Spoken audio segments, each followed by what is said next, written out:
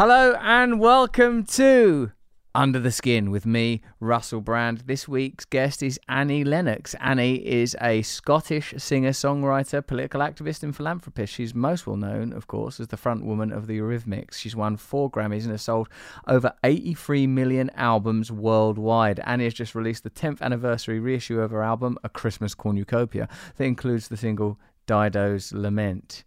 She is also absolutely lovely. And the reason that I've chosen this part to give to you for free on this stream is because it was the most exciting bit, I thought. This is a bit where me and Annie... What did we talk about on this bit, Jen? You talk about gifted singers and...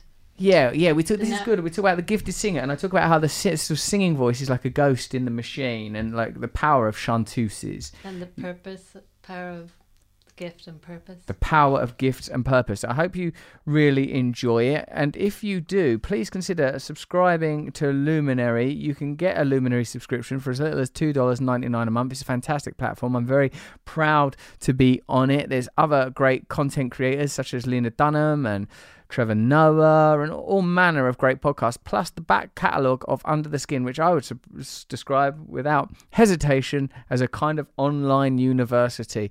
You download all that stuff into your noggin and you're going to be, well, you'll be as clever as a chap with 2 heads. So have a listen to this episode with Annie Lennox. I hope you enjoy it. Trying to achieve equality with the annihilation of category is not a successful route. Yes, that's exactly right. We're in this era where it turns out we were never the boss. It doesn't look like an ideology. What's beneath the surface of people we admire, of the ideas that define our time, the history we are told? And welcome to Russell Brand. Under the Skin. How curious, when you describe that moment of the sort of the tectonic plates of your reality shifting as a result of the ascent of your first, sort of globally successful record, it made me think that whenever it made me curious about what your relationship with your gift has been. I think of the voice and people that are sort of gifted singers, that it's a kind of out of body ability. Where is the voice? It's a ghost in the body. It's a vibration. It's not actually in the body. There is no sort of, that where is it? What is it? This thing. And you have that sort of transcendent quality to your singing. When did you first experience it, and when did you first allow yourself to sort of fantasize that it might sort of take you on that kind of journey? And then what is it like when you feel, as you say, those doors opening and that world opening up with all of its challenges? Yeah, I often think about this, like the emergence of a voice, what it is. And I have to go back to being an only child. And I think you're an only child. I'm still an only child. Are you still an only child? I am. There can be only one. Strange. It's, I'm sure that there must be some parallels in our experience of the singularity. And you feel the sense of singularity. And you spend long periods of time alone. And in that time, there is a sense of loneliness and isolation and kind of needing to actually access some kind of muse within you. And I had a singing voice for as long back as I can remember. My mother told me that I used to sing myself to sleep. And I just can't remember not singing. As a little girl, spending periods of time alone in the countryside with my grandparents, I would go outside to play, and I would actually sing and make up. I'd be in a musical, I'd be dancing. There were places where I could, I was so responsive to music. Music was always there, and I sang in choirs. There was a local music center. I was from a working class background, and I got into a posh school when I was very, very young. I passed a test, and I got into the school, and it was in the West West end of town with the fancy big building, very intimidating. I had to wear a uniform. And they recognized that I had a musicality, let's say. And I started piano lessons, when I was 7 with an old-fashioned, strict piano teacher. It's like something from Roald Dahl. And I mean, memory. So we got to talk about memory because that's the thing. Memory is like the narrative of your life, how you come into being, how this gift comes to you, and how on earth. I mean, I know about a little bit from listening to you that you've talked about discovering that when you performed in a school play, people reacted and it felt like you knew where your direction was, right? Yeah, that's right.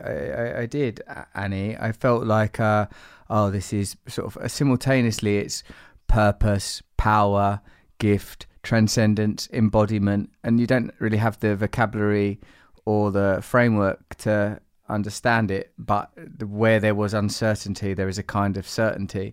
And I was thinking that when you've experienced moments such as the one you described there about, like, in sort of commercial terms and to a degree artistic terms, because of popularity surely means something, of experiencing a number one record, that it kind of must be like, oh wow, that thing, it's actually happened. And what I remember is that from being very sort of like, from doing that the first time I performed, feeling like, oh right, I'm not worthless, I've got this thing, I knew I had something, and then suddenly it was weaponized and engaged, to the point where it was like 15 years until it even became meaningfully monetizable, probably because of the mental health and drug addiction issues that were sort of accompanying it. And it does, there is a kind of mythic truth to it, that the gift comes from the wound, and the fulfillment of the gift is a kind of further wounding, a further separation. It feels like the gift is going to bring you home, but it takes you further away from home than you could ever imagine being. It's incredible to hear you speak in these terms. And that is really one of the reasons why I enjoy listening to your program, because it has emotional intelligence and it has such depth, and you are able to articulate aspects of life experience that we don't often get to share. We don't get to discuss. I mean, you'll know this well, that process of exposure that we've just touched on. When you go to a radio station or a TV show and it's 8:00 in the morning and you have to be on and there's bright lights and you come on and you sit there and there's somebody who's already got the slot to speak to you, but their eyes are shifting and you're nervous because it's a live broadcast and you're not as experienced maybe as you could be or should be. And they're looking at you and the whole situation is bizarre and you get that impulse to just run away. What would happen if I ran away? It's like when you stand on the edge, right, when the tube train is coming and you think, whoa, what if I just like jumped in front of the train? You know that those impulses, balconies. And so you're in a live broadcast and it's so artificial. One of my mentors said, sorry to interrupt you, dear Annie. One of my mentors said, never trust anyone that doesn't admit to those impulses, because it shows that you're in touch with your shadow. If someone gives you a baby and somewhere on your mind you think, I could just fucking throw this baby, it means that you're not, if you can't access that in yourself, then one day it may very well bite you.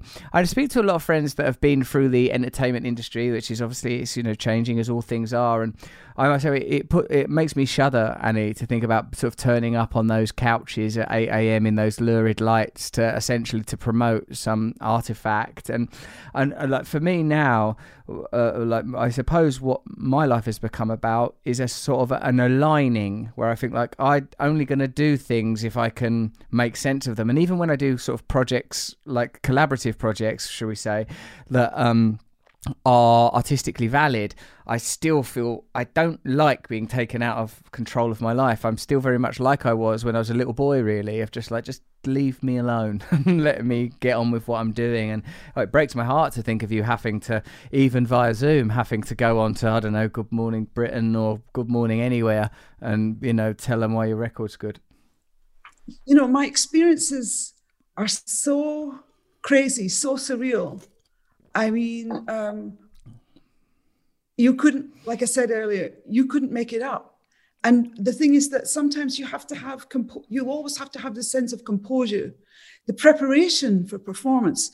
And I say you'll know this, but you and I have been through something together, which is waiting on the side, waiting all day, actually.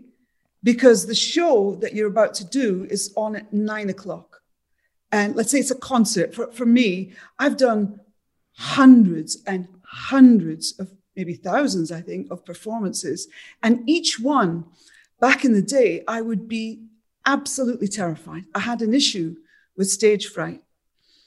And it built to such a point that I always thought I'm going to have a panic attack on stage. Something, it just built. It was just so, it was too much. But that thing of preparation, then waiting. I would be like a fighter waiting to go onto the ring because I'm feeling this pressure. It's all on you. You are the apex of the triangle. People are behind you, but you are the voice. You are the one that is facing it, outward facing. And there could be 10, 20, 50,000, who knows how many people there. And you have to kind of overcome this feeling of the schism within you, which is like, okay, I know what I have to do. I'm not going to forget the words. I'm going to do this. Nothing's going to go wrong. In everything that could possibly go wrong, I've experienced it. Like coming on and there's no mic, or it's going, and it's like a live broadcast on radio and everything has clunked to a stop. It's like those nightmares that keep you, those ones, it's Spinal Tap, backstage, rock and roll. That's the truth. I suppose the reason that performance occurs so frequently in people's nightmares, and as Jerry Seinfeld famously says, most people are more afraid of public speaking than they are of death. And so most people, if they were at a funeral, they'd rather be in the casket than doing the eulogy. Jerry Seinfeld's joke. That in a way, when you're in that performance space, you are sort of, it's a very heightened place to be at, and it does make me respect people that are performers that can handle it, that can handle going into that space. And the only way, I recognize that fear. There were so many times when doing shows, particularly when I was doing things that I didn't feel like I was in control of, like hosting big award shows and things, where I felt like, I just don't want to do this. This is mental. And in a sense, there was a kind of authenticity to that. And particularly when you sort of talk about the having to go on other people's shows, because we know that there are marketing and commercial imperatives that, in a sense, determine what these things are like. And the only way that I'm finding of managing it, even now, Annie, is to try to align with a purpose that I can stand to live with, like that I'm only going to do things in service of what I really believe in. And that could be as simple and as ordinary as I've got